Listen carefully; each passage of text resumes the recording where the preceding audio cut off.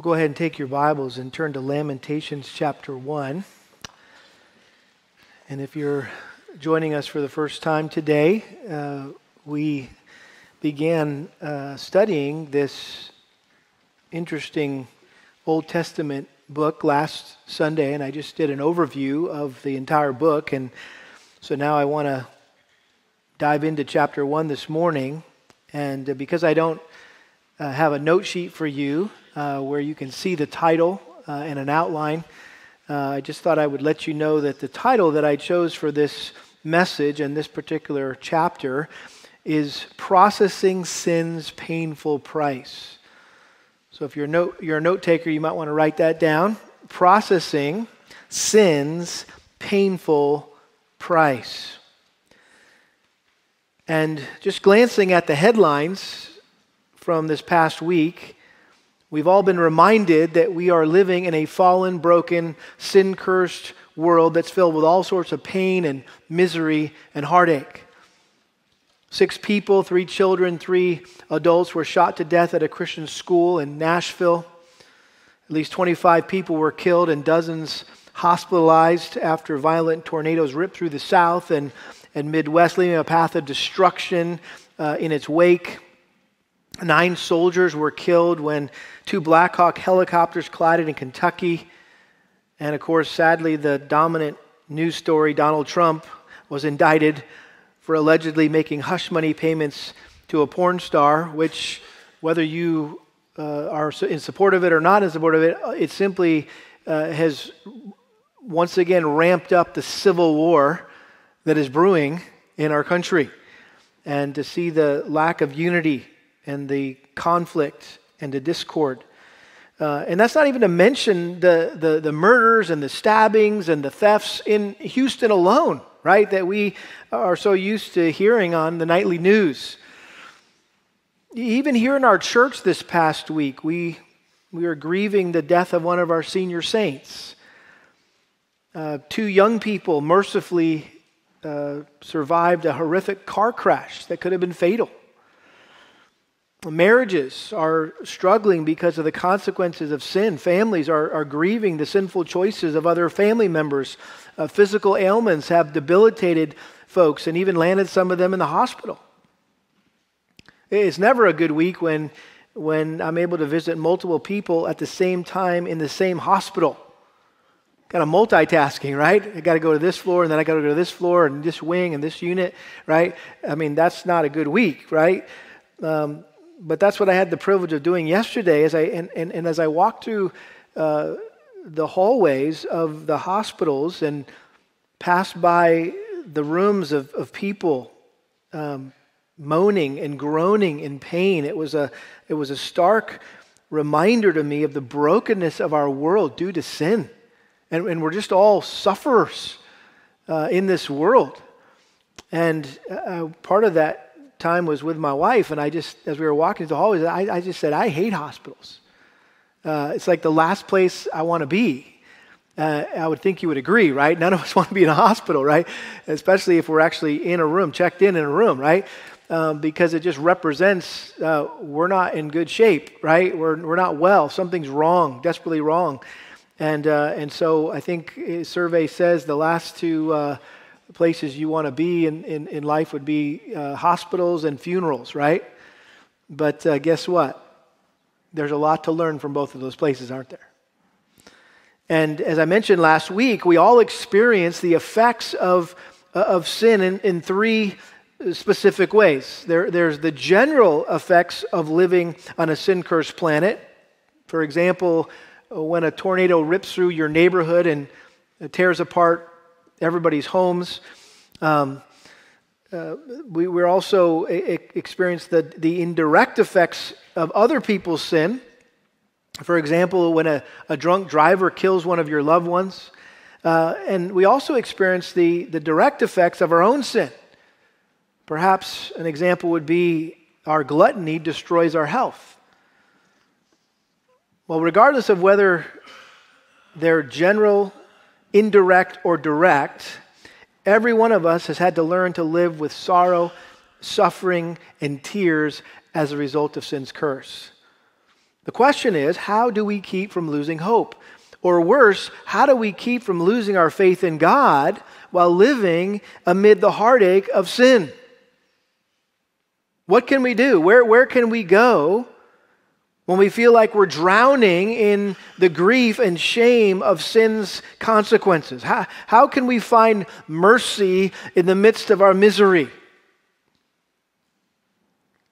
Well, the answer to those questions is what the Bible calls lament. Lament. And there's an entire book in the Bible dedicated to this subject, and it's called Lamentations. And unfortunately, Lamentations is one of the most neglected books in the Bible, and so few Christians are really familiar with it. Walt Kaiser, one of my favorite Bible teachers, said this in his little commentary on Lamentations called Grief and Pain in the Plan of God. That title's worth the price of the book itself, right? This is what he said, quote, "No book of the Bible is more of an orphan book than Lamentations. Rarely, if ever, have interpreters chose to use this book for a Bible study, an expository series of messages, or as a Bible conference textual exposition. Our generation's neglect of this volume has meant that our pastoral work, our caring ministry for believers, and our own ability to find direction in the midst of calamity, pain, and suffering have been seriously truncated and rendered partially or totally ineffective." And so because preachers tend to avoid this sad, strange little book, many believers lack a biblical theology of suffering, and so we're unequipped to cope with the suffering that will inevitably come in all of our lives. We lack what Kyle mentioned this morning in our prayer time. He called it a sufferology or sufferingology, right? We need to have a theology of suffering. And so I don't want that to be true of any of us. And so I want to be able to say to you what Paul said to the elders in the church in Ephesus when he said in Acts 20, verse 26, "I testify to you this day that I'm innocent of the blood of all men, for I did not shrink from declaring to you the whole counsel of God." In other words, Lamentations is in the Bible for a reason. And it's there to teach us how to weep and how to mourn over the sad, painful consequences of sin.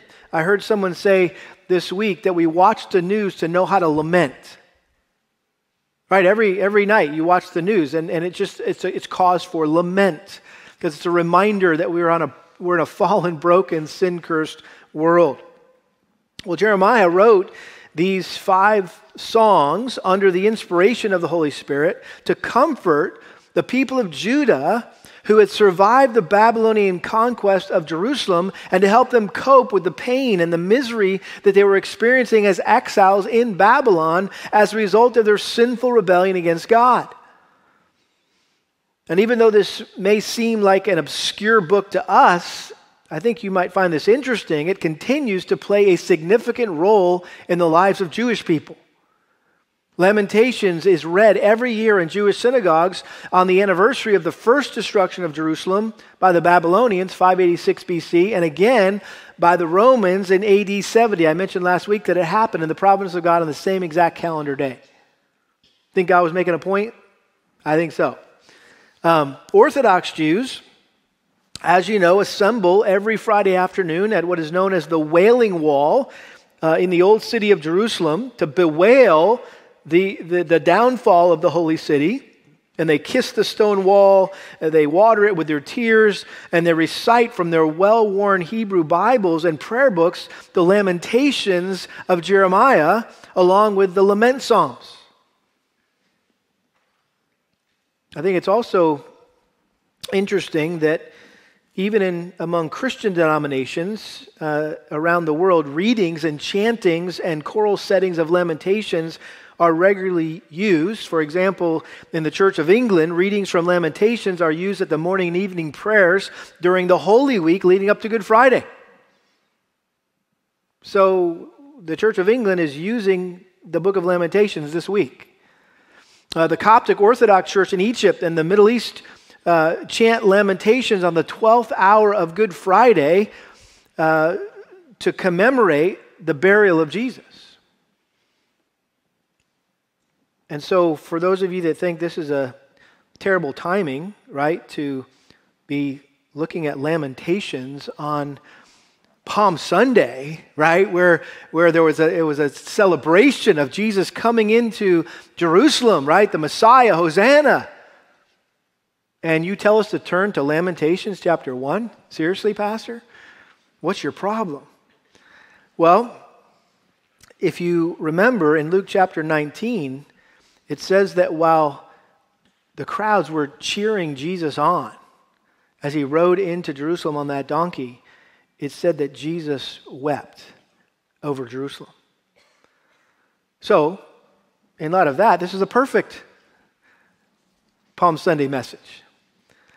And the point is simply this, that we need to learn how to lament like Jeremiah and like Jesus. And I said this last week, that lament is the language of exiles and aliens on our often grief-stricken and pain-filled pilgrimage in this fallen world on our way home to heaven. And so we need to learn to lament. But a lot of us as Christians don't know what it means to lament. We're not only unfamiliar with lament, we're uncomfortable with lament. And that's the conclusion of Mark Vroegop, who is a pastor in Indiana, who recently wrote an award-winning book entitled Dark Clouds, Deep Mercy, Discovering the Grace of Lament. And I had come across this book a few years back, and I noticed that it had a section on Lamentations, so I got it thinking that I might use it if I ever teach Lamentations, and sure enough, here we are, and I open it up, and boy, this is an excellent resource. In fact, it's so good that we had, I think, 20 copies purchased for the Resource Center, because I think it'll serve as a great supplement to our study over the next month or so. And I would highly recommend that you all go get a copy of this, Dark Clouds, Deep Mercy, Discovering the Grace of Lament. This book was the result of the author's own personal struggle to cope with the grief and the pain of his wife delivering a stillborn daughter. And in his quest just to navigate his emotions through such a heartbreaking experience, he began studying the biblical genre of lament, which he admits was not familiar territory to him. But he found it to be a gift that God has provided us to bring our sorrow to him, to wrestle with him, and to process our grief and our pain, and to tap into the rich reservoir of grace and mercy that God offers us in the deepest, darkest moments of our lives. He had a great line. He said, "Lament is the way we tunnel our way to hope." Isn't that good? Lament is the way we tunnel our way to hope. He also said this: lament is the prayer language that stakes its claim on the promises of God in the pains of life. That's good stuff right there. Lament is the prayer language that stakes its claim on the promises of God in the pains of life. It vocalizes the pain of the moment while believing that help is on the way. And that help obviously comes from God primarily by sending his son Jesus to endure the miseries of sin through his death on the cross so we could experience the mercies of God. And so Vroegop encourages us to learn from lament and writes that when we look at the world through tear-filled eyes, we're able to see things that those who are dry-eyed cannot see.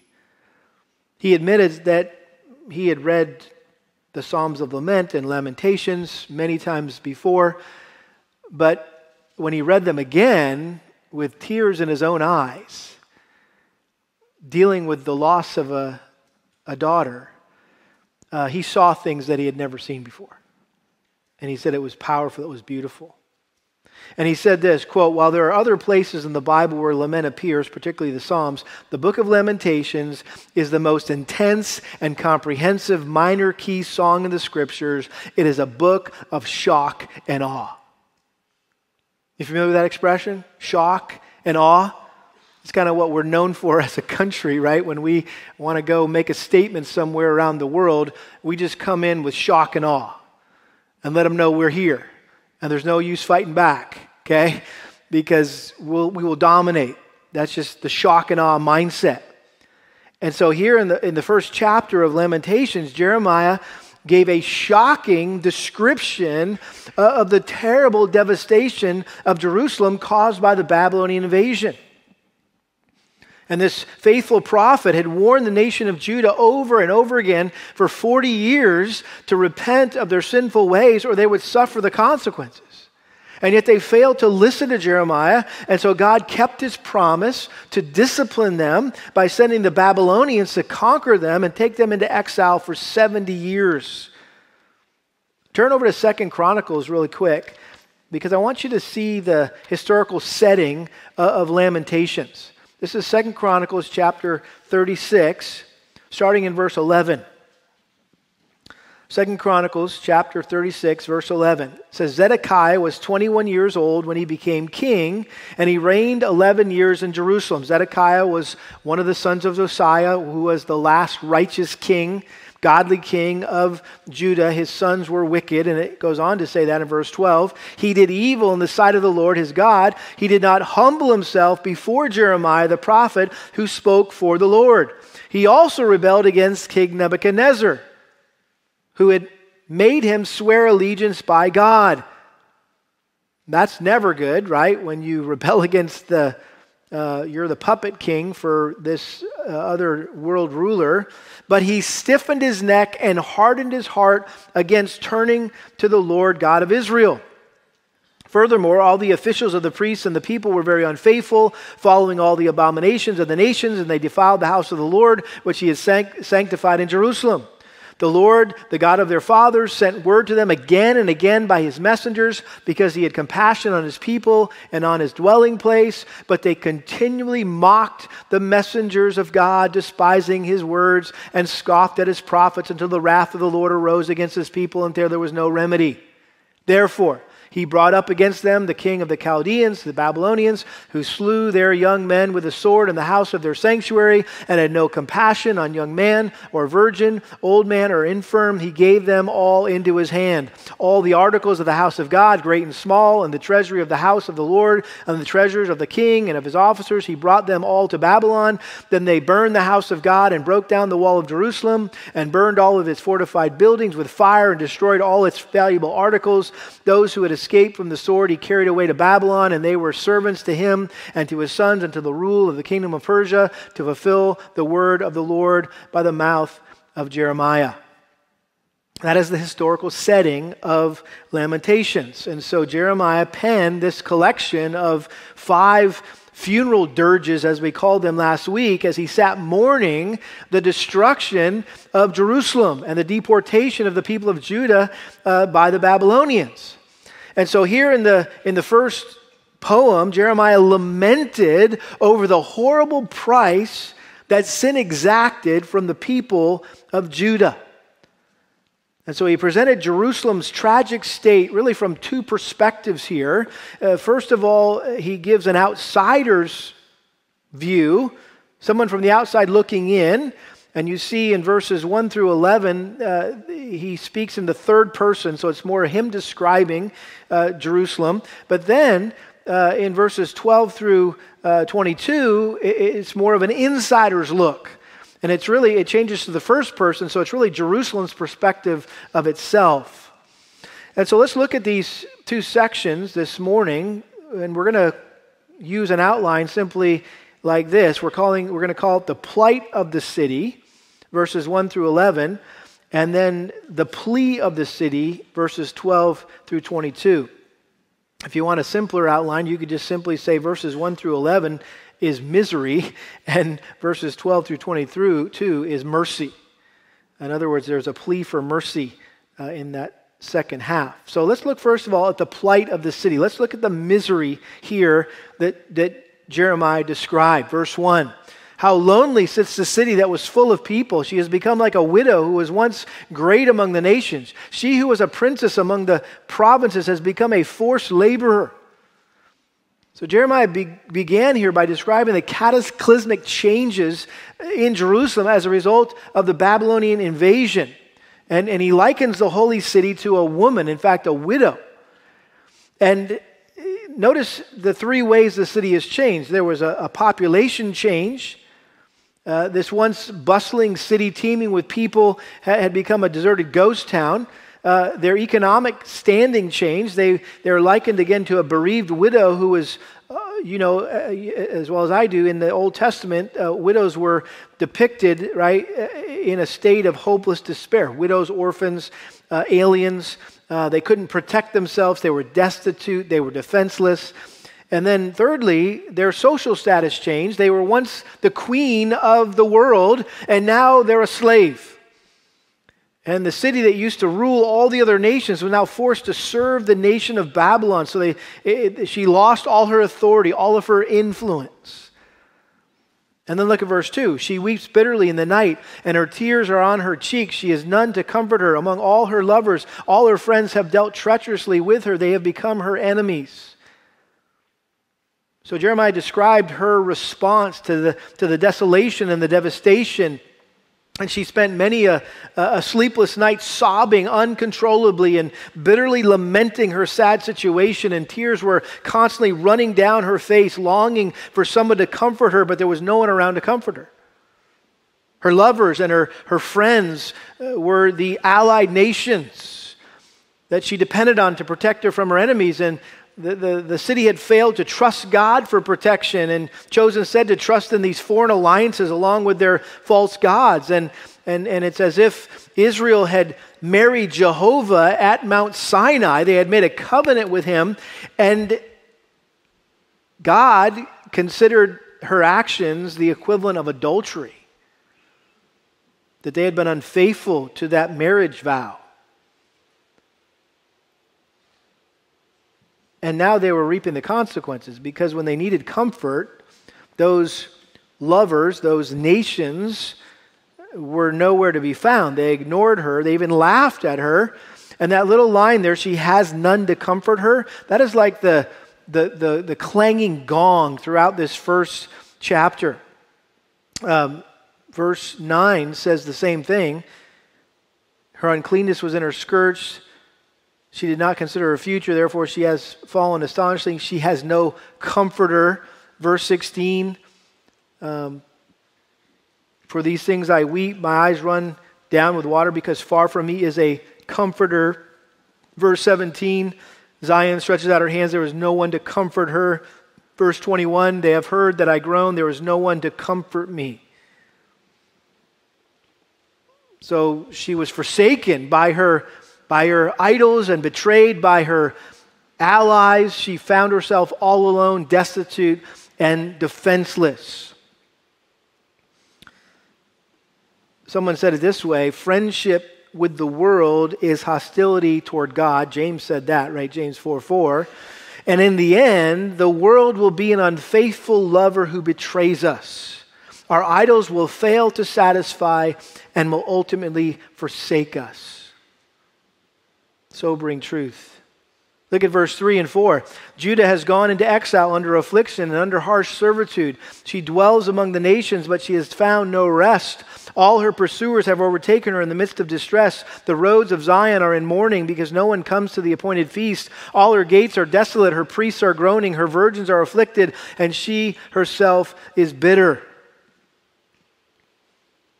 So all the people of Judah had gone into captivity because of their sins, and there was no pilgrims coming to worship in Jerusalem. There was nothing to celebrate. There was no place to celebrate. So the priests had nothing to do, and the young ladies had no one to marry.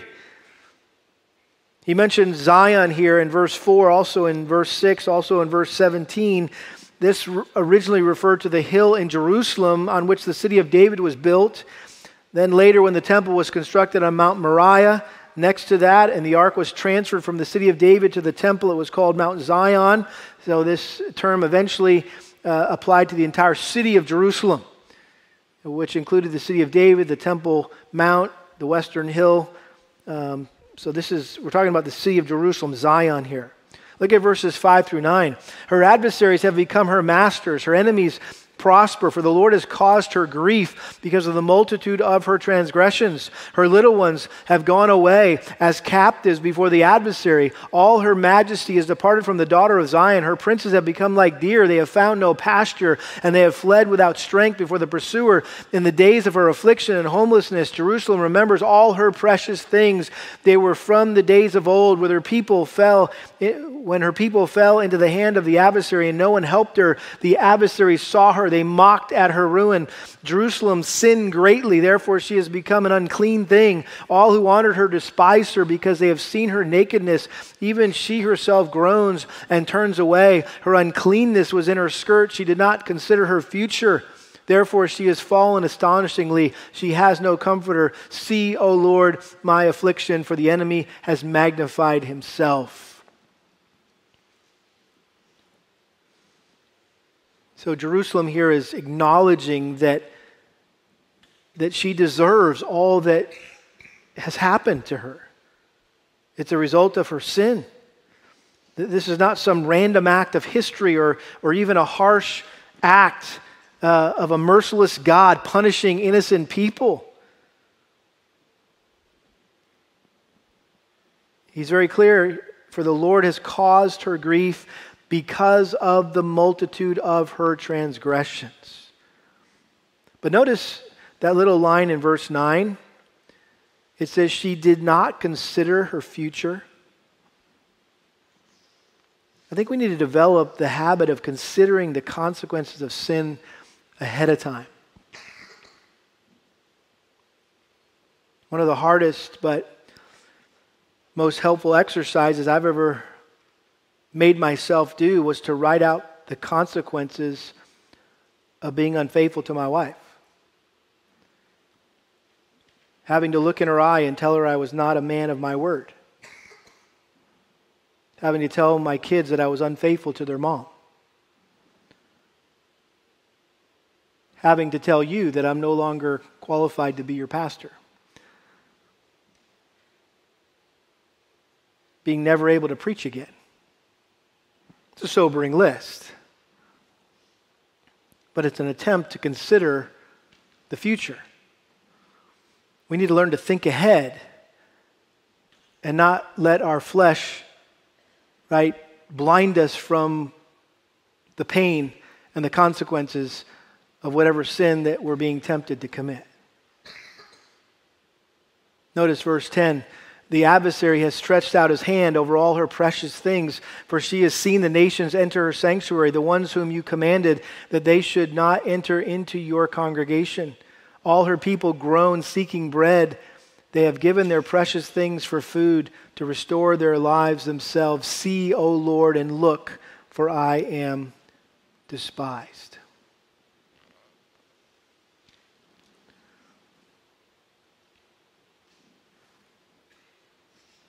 The precious things there are the vessels of the sanctuary that had been taken by the Babylonians. The people were suffering famine. They had to spend their gold and silver to buy just the bare essentials. But that line is interesting there. It says, for she has seen the nations enter her sanctuary, talking about the temple, the ones whom you commanded that they should not enter into your congregation. There's a reason why there was a court of the Gentiles in the temple, because the Gentiles were not allowed into the inner courts. That was for Jews only. But it was more of a place that they could witness to the Gentiles. They could come into the outskirts of the temple and they could be a witness of what does it look like to worship the one true God, but they weren't allowed in the temple. And so it seems that what Jeremiah is saying here is that the Jews had viewed the temple as a good luck charm of sorts, kind of a lucky rabbit's foot, if you will. It was a false security. They thought, well, we're safe as long as God's house is here, because surely God won't let his enemies, who he commanded not to enter his house, how would he let them not just enter the house, but to destroy the house? That'll never happen.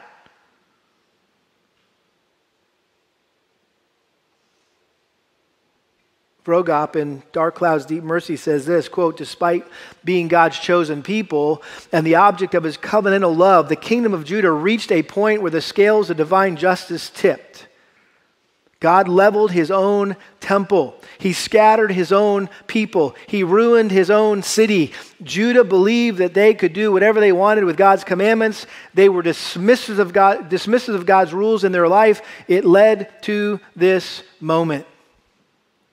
Warren Wiersbe said it this way, God would rather his city and temple be destroyed by pagans than to have his name disgraced by the wicked lies of his own people. And if this is what God did to his people who he views and refers to and treats as the apple of his eye, what will he do with us? One commentator asked the question, shall we play with sin and expect God's blessing? Shall we continue in sin and calmly expect grace to abound? Shall we walk in sin and expect to not have to pay the consequences?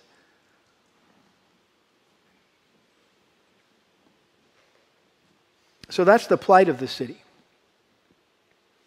They were in misery. Now let's look at the plea of the city.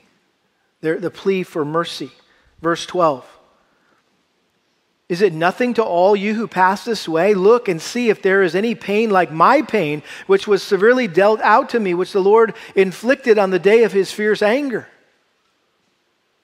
So again, here's Jerusalem, first person now, calling out themselves for everyone to look at the pain and the sorrow that they were suffering, and it was unlike anything anyone had ever experienced.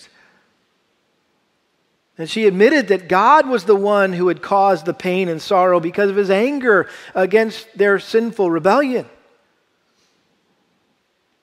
In other words, the horrible state, the horrible state of that city was the direct result of God's judgment. The Lord brought this.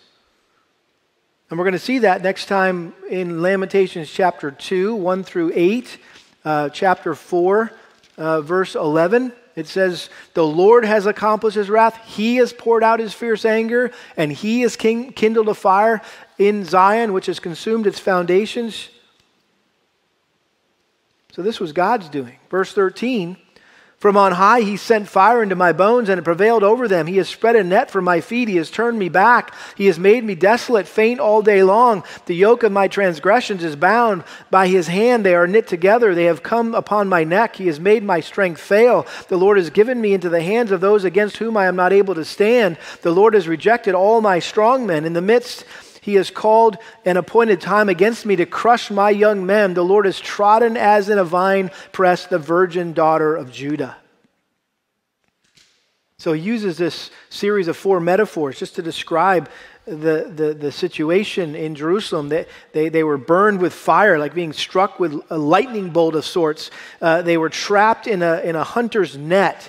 They were burdened with this heavy yoke that was on their necks, and they were trampled underfoot like grapes in a winepress.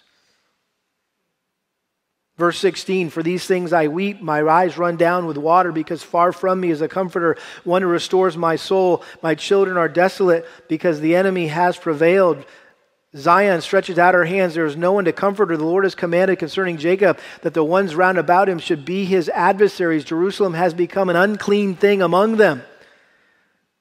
And that word unclean is a reference to the impurity that's associated with a woman's menstrual cycle. Verse 18, the Lord is righteous, for I have rebelled against his command. Hear now all peoples, and behold my pain. My virgins and my young men have gone into captivity. I called to my lovers, but they deceived me. My priests and my elders perished in the city while they sought food to restore their strength themselves. Don't miss that first phrase of verse 18. The Lord is righteous, for I have rebelled against his command. In other words, Jerusalem was admitting that they were suffering for their unrighteousness, but at the end of the day, God remained righteous. Exodus chapter 9, verse 27, Pharaoh said this to Moses, I have sinned this time. The Lord is the righteous one, and I and my people are the wicked ones. Ezra chapter 9, verse 15. Ezra speaking as the scribe on behalf of the people, O Lord God of Israel, you are righteous, for we have been left an escaped remnant as it is this day. Behold, we are before you in our guilt, for no one can stand before you because of this. And then Nehemiah chapter 9, verse 33, however, you are just in all that has come upon us, for you have dealt faithfully, but we have acted wickedly. And I think you see where this is going. Psalm 51, David's classic confession of his sin of adultery and murder. In Psalm 51, verse 4, against you and you only I have sinned and done what is evil in your sight, so that you are justified or righteous when you speak and blameless when you judge. In other words, God, I deserve everything I got coming to me. And you're righteous and you're faithful, and I've not been. Walt Kaiser said, every act of God is right, for he is altogether righteous and just in all he directs and all he permits. Let's wrap this up. Look at verses 20 to 22. See, O Lord, for I am in distress. My spirit is greatly troubled. My heart is overturned within me, for I have been very rebellious. In the street the sword slays, and the house is like death. They have heard that I groan. There is no one to comfort me. All my enemies have heard my calamity. They are glad that you have done it. Oh, that you would bring the day which you have proclaimed, that they may become like me. Let all their wickedness come before you, and deal with them as you have dealt with me. For all my transgressions, for my groans are many, and my heart is faint. Hopefully you see there that that's a prayer, which each of the first three chapters end with a prayer. Chapter 5 is an entire prayer. And so here in the midst of her pain and her sorrow, Judah turns to God in prayer and bears her soul to the Lord. She laments and she pleads with him to notice her plight. I assume you saw that that's, I think, the third time that Jeremiah said, see, O Lord. See me, right? We say that, we're, see me. Cars pulling out, hey, see me, right? So he's saying, God, see me. The old commentator Matthew Henry said it this way. He says, it is a matter of comfort to us that the troubles which oppress our spirits are open before God's eye, even when we have no one but ourselves to blame for all those troubles. It's still a comfort to know that God sees us and he's not left us to suffer alone. Notice Jerusalem prayed that God would extend judgment to her enemies. There was no one else left to turn to but God. Everyone else had gone. Her enemies had ignored her cries for help. They rejoiced to see her suffer. And so they wanted God to send a similar fate on those who were jubilant because of their affliction and their difficulty. And so even while Judah prayed that God would repay the wickedness of her gloating enemies, don't miss this, at the same time, she was admitting her own transgressions. And so we see a little ray of light here where the Jews are turning back to God amid their trouble and their sorrow. They're appealing to God for his grace and mercy, which was a sign that God's discipline had begun to take effect. And they were being led to repentance, which is beautifully and powerfully described in 2 Corinthians chapter 7, verse 6, where Paul was saying how he felt bad that he had to cause the people in the church in Corinth sorrow by writing to them a harsh letter confronting their sin.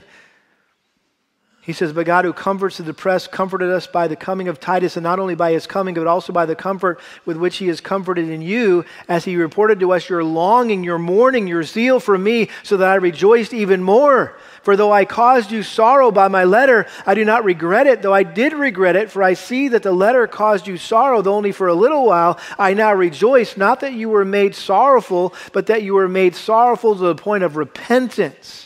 For you were made sorrowful according to the will of God, so that you might not suffer loss in anything through us. For the sorrow that is according to the will of God produces a repentance without regret, leading to salvation, but the sorrow of the world produces death.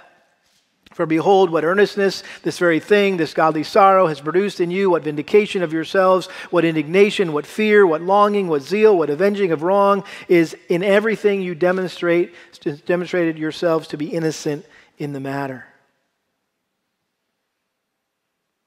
So the Jews had been made sorrowful,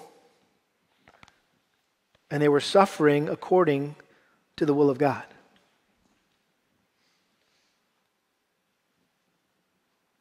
And when we repent, God has mercy on us and doesn't give us what we deserve, right? Luke 18, the story of the tax collector there standing some distance away, as was even unwilling to lift up his eyes to heaven, but was beating his breast. He was lamenting, saying, God, be merciful to me, the sinner. And I tell you, this man went to his house justified rather than the other, for everyone who exalts himself will be humbled, but he who humbles himself will be exalted. Another commentator said this, what a mercy it is when the eyes of a sinner are open to see his sins as the cause of his trouble, and he cries to God for help. With what gracious speed does the Lord God come to the sinner's aid, and when the sinners are found among his own people, how fully and freely he heals their backslidings. So here we are in the school of lament, sitting in a funeral service, as it were, and it's awkward, it's uncomfortable, it's even painful to hear, but how helpful it is for us. And the Lamentations of Jeremiah, again, serve as a sobering warning of the tragic, painful consequences of sin. And we're just seeing here how Judah was reaping what they sowed for mocking the voice of God through the prophet Jeremiah.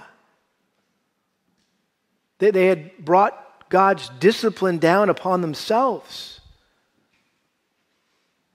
And so we learn a valuable lesson from this story about the deceitful nature of sin and its devastating consequences. We know from James chapter 1, verses 14 through 16, that when we're tempted, we're carried away and enticed by our own lust. And when lust has conceived, it gives birth to sin. And when sin is accomplished, it brings forth death. Do not be deceived, my brethren. Satan loves to present the bait but hide the hook. That's Thomas Brooks' Precious Remedies Against Satan's Devices. He tempts us to sin by promising us fun and pleasure, but then conceals the pain and the sorrow that will come as a result. And the initial pleasure we experience is quickly erased by the final pain. And so we need to remember what was said about Moses in Hebrews 11:25, that he passed up the passing pleasures of sin. Someone said this, quote, sin exacts a horrible price from those who enjoy its temporary pleasures. And that's why we need to always remember that while sin is fun, and it is, why would we risk everything to have a taste of it? We need to remember while it's fun, it is fleeting. Sin has a time limit and sin has a price tag. Numbers 32:23, be sure your sin will what? Find you out. Galatians chapter 6, verse 7, do not be deceived. God is not mocked, for whatever a man sows, this he will also reap. Listen, this is the harsh reality, the heavy truth this morning. If you are living in sin right now, it's only a matter of time before you experience the consequences of it. You will have to pay the piper sometime. That's just the way it is. You may already be experiencing the consequences of it. And if that's true, if you are in the consequences right now, I want to encourage you just to humbly accept those consequences that your sin has brought into your life, and let those painful consequences of sin do the work that God has ordained them to accomplish. Because God wisely fashions the consequences of our sin to achieve the maximum effectiveness, and it's ultimately He's leading you to repentance.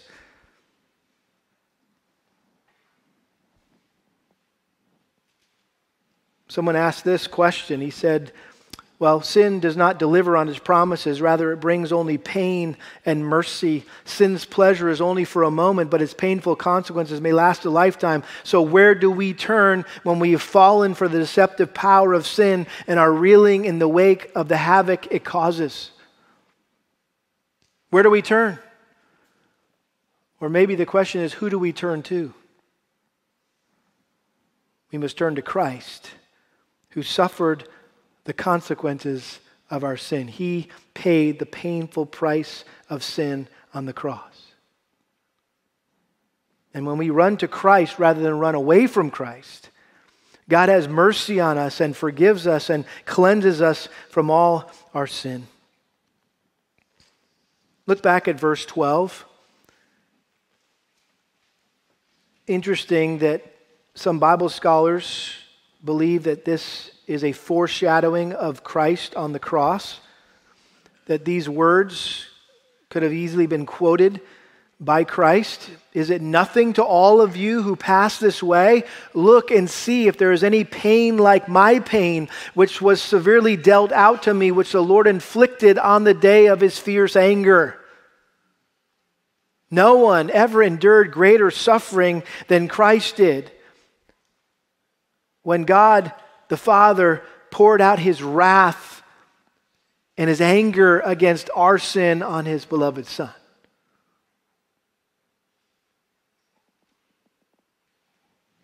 And sadly, the majority of the world neglects Christ's sacrifice. They walk by and either ignore it or whatever. Let me remind you of the words of Isaiah. In Isaiah 53, verse 3, where he foretold the Savior's anguish in terms that are very reminiscent of Lamentations chapter 1. Isaiah 53, verse 3, he was despised and forsaken of men, a man of sorrows and acquainted with grief. And like one from whom men hide their face, he was despised, and we did not esteem him. Surely our griefs he himself bore, and our sorrows he carried, yet we ourselves esteemed him stricken, smitten of God, and afflicted. But he was pierced through for our transgressions, he was crushed for our iniquities. The chastening for our well-being fell upon him, and by his scourging we are healed. Another great resource that I would highly recommend is called The Discipline of Mercy, Seeking God in the Wake of Sin's Misery. It's actually a commentary / counseling manual based on the book of Lamentations. It's actually got homework assignments in it for anyone dealing with the consequences of sin and kind of helping them work their way through Lamentations and apply the principles very practically to their personal lives. But let me just close with this little paragraph that I think summarizes everything we've talked about from Lamentations 1. The authors say this: when we respond properly to the sorrow our sin has caused, it produces a deep repentance that leads to a firm commitment to please God from that day forward. Unfortunately, many people suffer greatly under great sorrow, but never get to this point. Instead, they remain sad and bitter about all they've lost, filled with grief over the destruction in their life, their marriage, or their family, but they fail to reach the point of admitting, this is my doing, this is my fault, God is chastening me, it is I who have brought this misery into my life. As a result, God's mercy seems to elude them. As miserable as the realization of our sin is, it is a necessary step to our being restored to God. Without a full acknowledgement of the depth of our sin against Him, any remedy God offers us will seem cheap.